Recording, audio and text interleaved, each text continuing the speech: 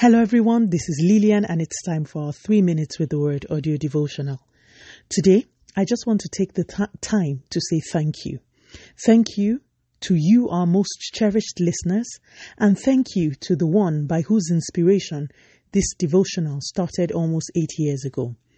Today's episode will be our 1351st episode, and the team is so excited at how far God has brought us. Thank you to all those who have reached out to us by email. Many of you I have never met, yet you write in to encourage and share with us how God is using the devotional to be a blessing in various countries of the world. Thank you for the encouragement and the love. Thank you to those who continuously and tirelessly share the devotional to their friends and their networks. We are indeed very grateful. My team and I pray for you every week, and we know that we will continue to hear only good news concerning you in the name of Jesus.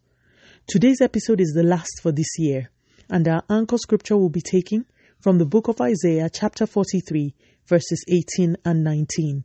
Do not remember the former things, nor consider the things of old.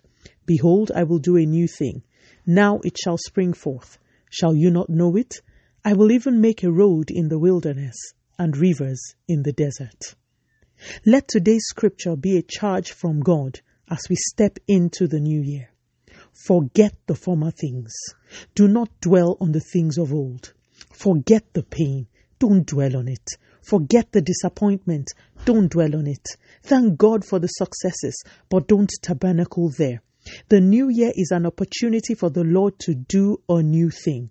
Look at that scripture again. There is a God role and there is a role for you to play. God says He is ready to do a glorious new thing, but first you must play your part. You must forget the old. You must stop pondering on the things that have passed. The baby didn't come in 2021, park it. The spouse didn't come in 2021, put the disappointment away. The healing did not manifest, set your face like a flint. Until you fulfill your part of the equation, God cannot fulfill His. If you want to experience the newness, you must receive the grace to forget. How can I really forget? I can hear you ask. I'll tell you, by replacing those thoughts with the pictures of the new things that God is set to do. Press in the place of prayer for a picture of what God intends to do in your life and begin to dwell on those things. When the enemy reminds you that you are getting old and you still don't have a baby or a spouse, tell him, I have forgotten the former things. Replace that thought with thoughts of what God has said to you in your secret place. Refuse to consider the things of old. Listen to the things God is set to do in your life. He says He will make a road in the wilderness. A road in the wilderness? Is that not what the Holy Spirit did at creation? Bringing order out of chaos. God is saying, I know you can't see a way out of this situation, but if you will forget the former things, I will make the way. I will become the way. He says He will make rivers in the desert. In a place where there was scarcity of water, He says He will make rivers, not a river, rivers. Beloved, I invite you today to believe God. If you do, please receive the grace to forget the former things.